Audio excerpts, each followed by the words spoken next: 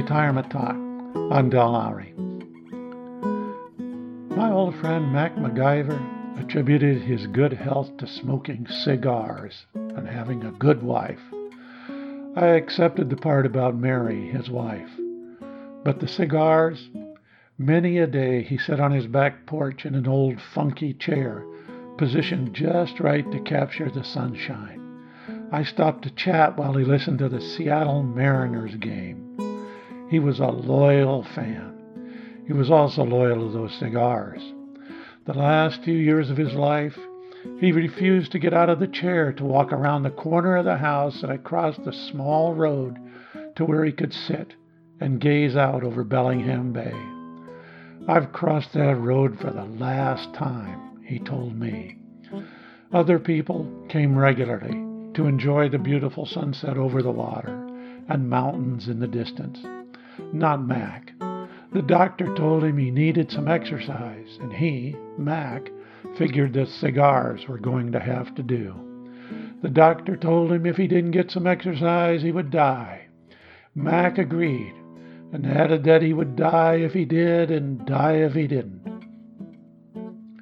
One day before she left for the store, Mary asked if he needed any cigars. Mac said, "Yeah, might as well pick up a couple of boxes." When Mary returned, Mac seemed to be dozing. As she went by, she said, "Got your cigars?" He never responded. She put the groceries away and came back out and touched his shoulder and asked if he was all right. He never responded. He was 85. What is the key to keeping healthy in life? There are about as many theories as there are people. The older I get, the less attention I'd pay to all these secrets of a long life. What I like are ideas that fit in with what I'm already doing. I've read all about the benefits of having a glass of wine each day. I follow that rule, not because of the promised longevity, but because wine tastes good with some food. Sometimes it even tastes good without food. The idea that it might actually contribute to my good health is a bonus. We started having a glass of wine with dinner 50 years ago and have rarely missed. And the only reason we started was only because we were guests in other people's home.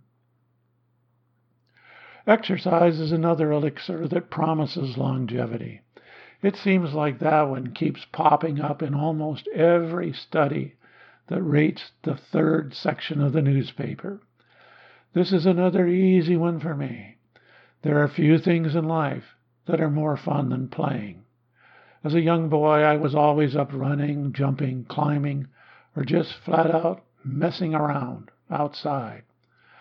Some things never change. Today, I have many of the same interests. It still feels good to move around outside, and sometimes even inside.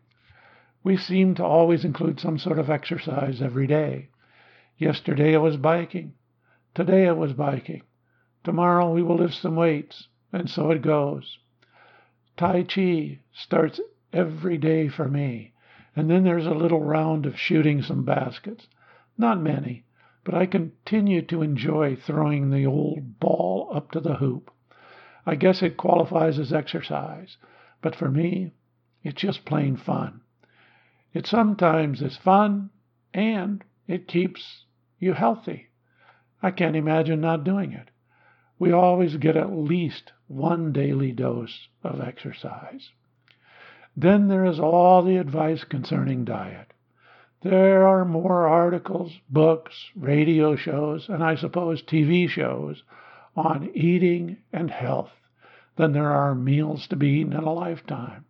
I don't even know the name of any of them that are current. Our information concerning healthy eating comes from Brenda's historical knowledge of what we should eat, and from Nutrition Action, a thin publication put out by CSPI, the Center in the Public Interest. It is monthly, thin, and understandable. Over the years, I've heard of low-carb diets, high protein, low fat, vegetarian, vegan, and even a basic chocolate diet.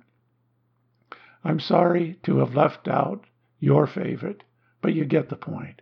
There are lots of choices when it comes to promises of good health through eating. I guess our diet's pretty much regulated by the bathroom scales. We have weighed the same for 40 to 50 years.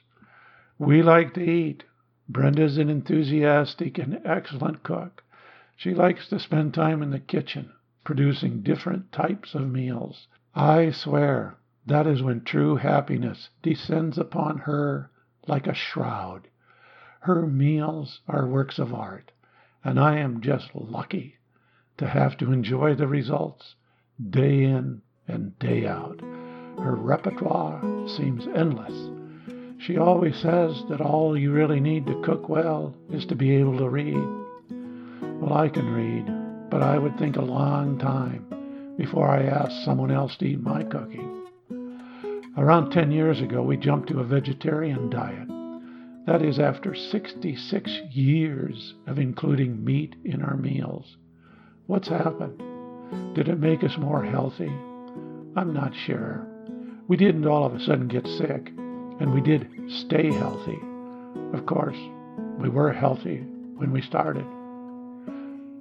Health concerns did enter into our discussion to become vegetarian, but it wasn't the only reason. This is a topic that deserves more than just a glance. In future episodes, I will continue this inquiry into maintaining good health. I can't think of anything more important. This is Retirement Talk.